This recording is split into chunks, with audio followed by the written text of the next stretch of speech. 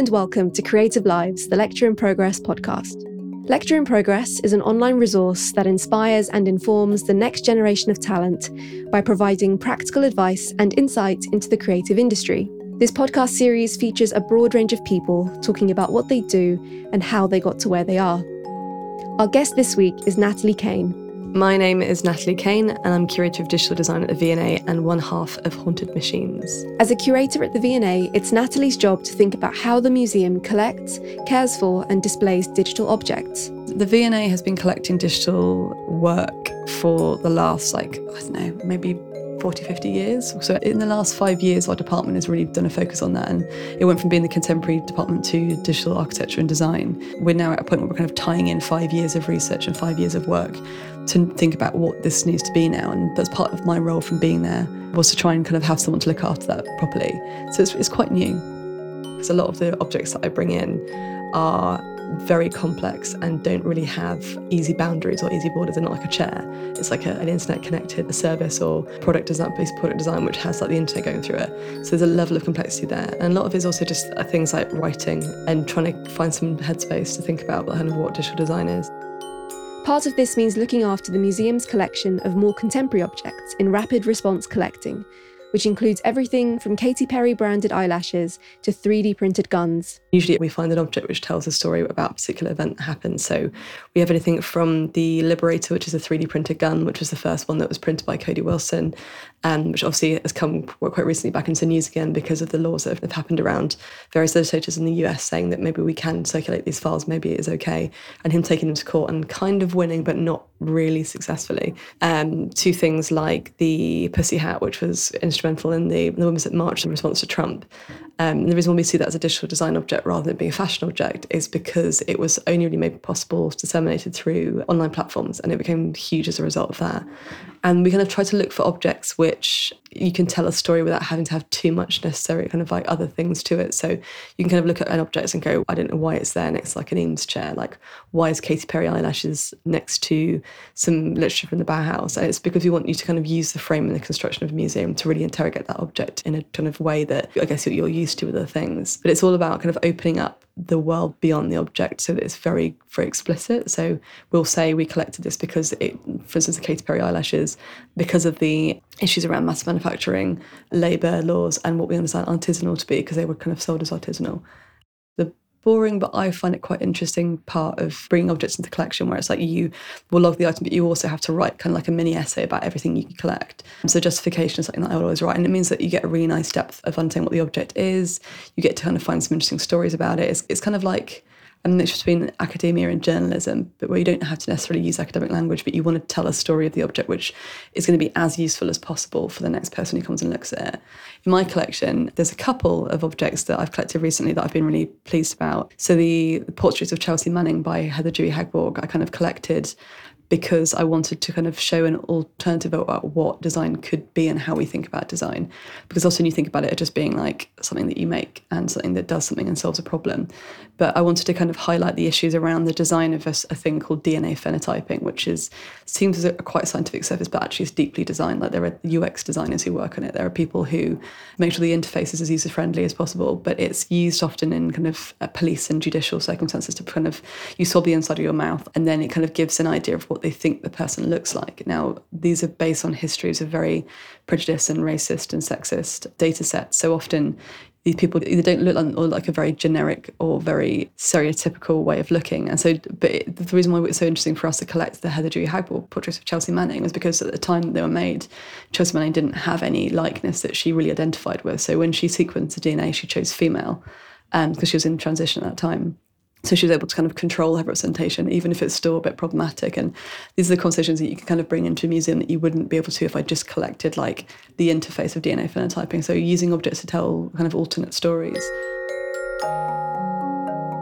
Natalie shares some of the personal and institutional challenges involved in collecting objects and putting together exhibitions. There's a point at which kind of working in a big museum is hugely, political is not the right word, but it's you have to know the right people and you have to put yourself out there and you have to kind of make yourself known. And it means like my first month was just going for like 15 coffees every week or something to go try and get to know who was around. All my collection items come through a conversation with my other curators in my department. I don't kind of decide and then that's it, because it kind of it's not really fair in some ways, but it's just like I get to decide without any argument what comes in.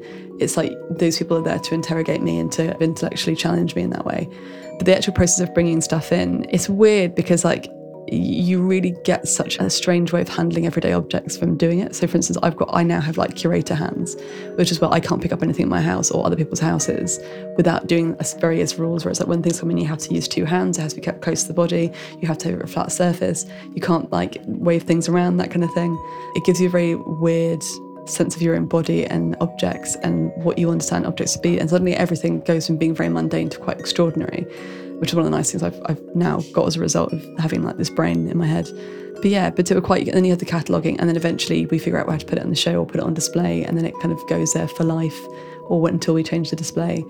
In addition to her work at the V&A, Natalie is also the co-founder of curatorial research project Haunted Machines. Founded together with designer and artist Tobias Revel, the project examines some of the narratives we construct around technology. And so far, the pair have explored ideas regarding magic, ghosts, and mythology. The V&A enables me to see the work that I'm doing at Haunted Machines in a different way, in the same way that Haunted Machines informs my criticality and makes me think about all the structures and frameworks that I work through at the V&A on a regular basis, and all the things that me and Tobias talk about. Occasionally, obviously, it gets a bit stressful. It's like we've got two things on at one go, but I always feel like my V&A work is better as a result of the stuff that I've done with Haunted Machines, and vice versa as well. Natalie tells us why some recent work was one of her most exciting projects from last year. One of them was in October last year.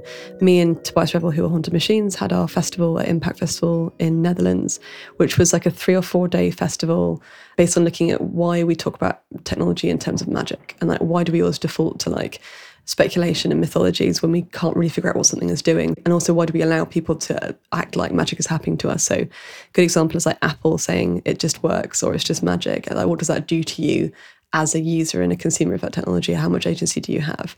And so we had like an exhibition for 3 weeks with some incredible, wonderful artists like Munira Al-Qadiri, Naveen Cardosos, Ingrid Burrington, Ali Wagenknecht. I can't name them all, but these people who I've always been really excited by, because they've had that core of their work of like using the mythological, using the fantastic as a way to deal with a really difficult thing. And then we had like a 3-day kind of conference where all these people talked and had really wonderful open conversations about it. And it's like the collaboration of about 3 or 4 years work, but it was the peak of that. And now we explored enough to now know what we want to do next and what we want to explore next. And second thing is working with Forensic Architecture for the London Design Biennale, which is a real baptism of fire for me, because I've never worked in a Biennale before. They are insane. They are like no other exhibition I've ever worked in. It's so highly like slick and coordinated, and you're working with 40 different people, and it's just, it was kind of one of the most exhausting but interesting experiences in terms of exhibition making. But we worked with them to do an exhibition about how a group of volunteers from Yazda, who are kind of an NGO, are helping to kind of map sites of genocide and cultural heritage destruction for the Yazidi people in northern Iraq, who unfortunately had a systematic massive violence put upon them by ISIS. And it's quite a serious case. It was really, I don't know, I've learned a lot about UN Charters for Genocide, and I've spoken to a lot of very brilliant, interesting humanitarian people who are like both deeply cynical but also like hopeful, and like trying to figure out actually the reason why we're doing this exhibition is to put it alongside those sort of more wow experience of design you get in biennales, where it's like everything's very beautiful and something's really integrative, but it's because of the materials it's using. This is more like, this is what design could be if we understand it as design, and if we understand like reappropriating these tools of like architectural modelling to DIY camera rigs to looking at what that reconstruction in photogrammetry looks like.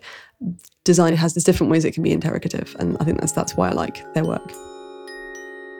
Originally an English graduate from Portsmouth University, Natalie traces the career path that led her to curation, a journey that saw her go from various volunteering roles and learning to code to creating exhibitions. So I studied English literature at Portsmouth University, and I I had an idea of what I thought English literature was going to be, which is that I'd be sitting around reading books, talking high ideas about, like, I don't know, Beckett or whatever. And it's slightly different to what I expected. And I think I still learned a lot, and I still got a lot out of it in terms of it opened me up to a whole world of different thinking. But the thing that I really took away from it was, which I didn't think I really needed until much later, was like the critical thinking aspect of it. And like, this is why I think literature is amazing, because like all of the ability to literally, without being too corny, like read between the lines in something, and also to like find out what other people thought about things. My very wonky career trajectory is that I went from doing English literature at Portsmouth to completing half a master's and then quitting because it was in critical theory, and I just didn't want to do it anymore because it was too isolating for me. And so I decided to start volunteering at art galleries, and I was at Fabrica in Brighton for a bit, and then I became a workshop assistant there.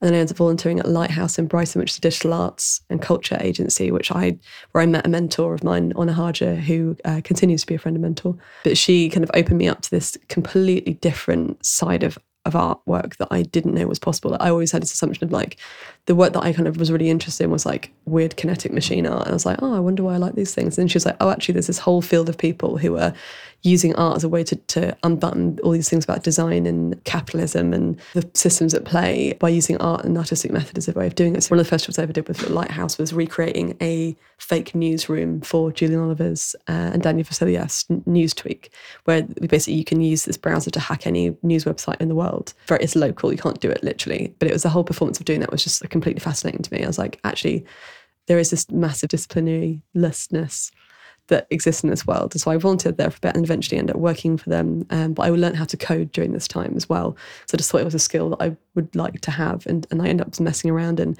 got a job as storyteller and technologist at Lighthouse, which is the best business card I've ever had.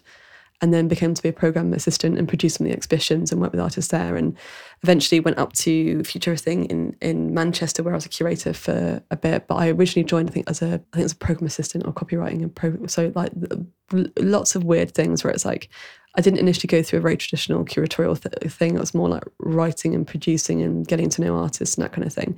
And then halfway through my time at Future Thing, I kind of was bumped up to curator because I'd done a bit of work with them, and I basically put myself forward and said, can I curate this bit, please? And then eventually I applied for the V&A job just because I had a weird skill set where I think I have a quite keen understanding about what technology is doing in the world in some ways. And that's one of why I left that very sort of niche world, because I was like, I want to see what I can do with translating that stuff. So, in terms of skills for a curator, I was looking at the Ask a Curator hashtag recently, and there was a bit of a furore about the idea of like what the skills and qualities are needed to be a curator. And I think it was so interesting to see people debate that in public, because I think the role of a curator is changing rapidly. It used to be that you have to have an art history degree or a design history degree, and then you'd go and volunteer for 5 years as an assistant curator, and you'd go and do this, and eventually you might get a curator position at like 38 or something. But that's not really how I think it functions anymore, and not my experience of it now, because I'm someone who does not have any of those qualifications. I have a degree in English literature, and then I went away and volunteered at various places and just made my own stuff happen with a lot of help and a lot of collaborations. But in terms of being a good curator now, in particular, like a good contemporary curator, is like an extreme openness, an extreme curiosity, and it's like, and knowing that not to assume the surface level of something, and always to know there's something else behind it, and there's other people you can talk to, and just not just taking the story as it's written. And I guess that's somewhere where we sit between like journalism, history and academia. It's like, you can't just kind of say, oh, well, this was designed by this person, like, but why was that person the person who wrote, and who are the other people who were working at that time? Like, what voices aren't being represented? And I think we have a lot of work to do as curators to ensure that when we come to our jobs, we come to our roles, and we come to wanting to be curators, just full stop. It's like you have to acknowledge like the work you have to do to demystify and open up and diversify kind of curatorial practice. Because otherwise, like, I'm sick of seeing people think like, oh, it's this really precious practice that we have to look after. And it's like, I'm kind of happy if it becomes a bit weird and broken now, because that's still curating for me. Like, it's not as simple as that. But in terms of other skills, just like the more practical ones, it's like extreme patience. I've only been a museum curator for the last year. Before that, I've been like an exhibitions and festivals curator. And one of the things that I always joke about is like, you've just become a free therapist for artists and designers, which is fine, because a lot of it is like about removing yourself from the room a little bit. And like I'm kind of definitely death to the superstar curator in that way. It's like, I don't see the benefit of it being about you. I think a good curator kind of almost disappears into the woodwork a little bit and allows that person to do that. So you have to kind of like step away from wanting that in some ways. I think like the patience of that can help a little bit. Finally, Natalie shares some of her advice on using social media, being open about stress, and the importance of being culturally aware. The advice I'd give to emerging creatives is very similar to ones I give to a lot of students, which is just like, again, get out there. And like, I know it's really difficult, especially if you're a bit on the shy side, a bit introverted, and that's where, again, social media can sometimes be quite a good thing for that. Whereas like you can make yourself known in various ways, and then people know you, and like when you approach them, and like it's kind of weirdly a bit like online dating in some ways, where it's like you can kind of, they get to know an idea of you, and then you meet, and then you might hit you might not, but I think a lot of it is just like trying lots of things and not just being like, I just want to work in this space, and also just being kind to yourself. I'm a real fan of what I kind of call radical softness, which is the idea of like, it's okay for you to say that you're really stressed. It's okay for you to like not want to go to a thing. I'm so wary of the heritage of the Superstar curator and the Superstar, like I'm not going to mention any names, but we all know who we're talking. The idea of like them being this like bastion of cultural production and like what gets them through the door and what's there. And I'm always really wary of like what attitude people think you have to be able to do that. And it means that you can often be quite cruel to people, and you can be unforgiving. And like I always try to make a lot of time for students and people who are coming up in the industry, because I had the same to me. And I think like if I'd had more of that, then maybe I would have learned lessons quicker and that kind of thing. And a lot of it's just like, I don't know, I'm trying not to sound like a self-help book, but like being like aware of the dynamics that are in your department, who you're working with and whose voices aren't being represented. And if you, for instance, like I always say to my students, if you can't remember like the last people of colour that you've seen recently, or women, or people from like trans experience, like go and find those people. It's okay for you to like go and research and see that's there, and then go and see that, and like make sure that you're being constantly aware of those biases, because that's something that you can sometimes forget about because you're so concerned with like seeming relevant, and being very careful not to use those people as a means to seem relevant, but actually as a genuine interest of wanting to bring those communities in, that kind of thing. That's what I always try and be aware of. And I definitely fail on that loads of times, where it's like your brain just runs away with you and you're like, oh God, but I need to make sure that I've always got representation here. And we were very careful about the Thornton machines, and like where we were just like, we want to make sure that there's never this problem, but obviously we still kind of go, oh, we could have done better. This episode of Creative Lives was brought to you by Lecture in Progress. It was presented by me, Marianne Hanoun, and the guest was Natalie Kane. The editor was Ivor Manley. Lecture in Progress is made possible with the support of a number of brand partners. They include Us2, GF Smith, the Paul Smith Foundation, and Google. For more information, check out lectureinprogress.com.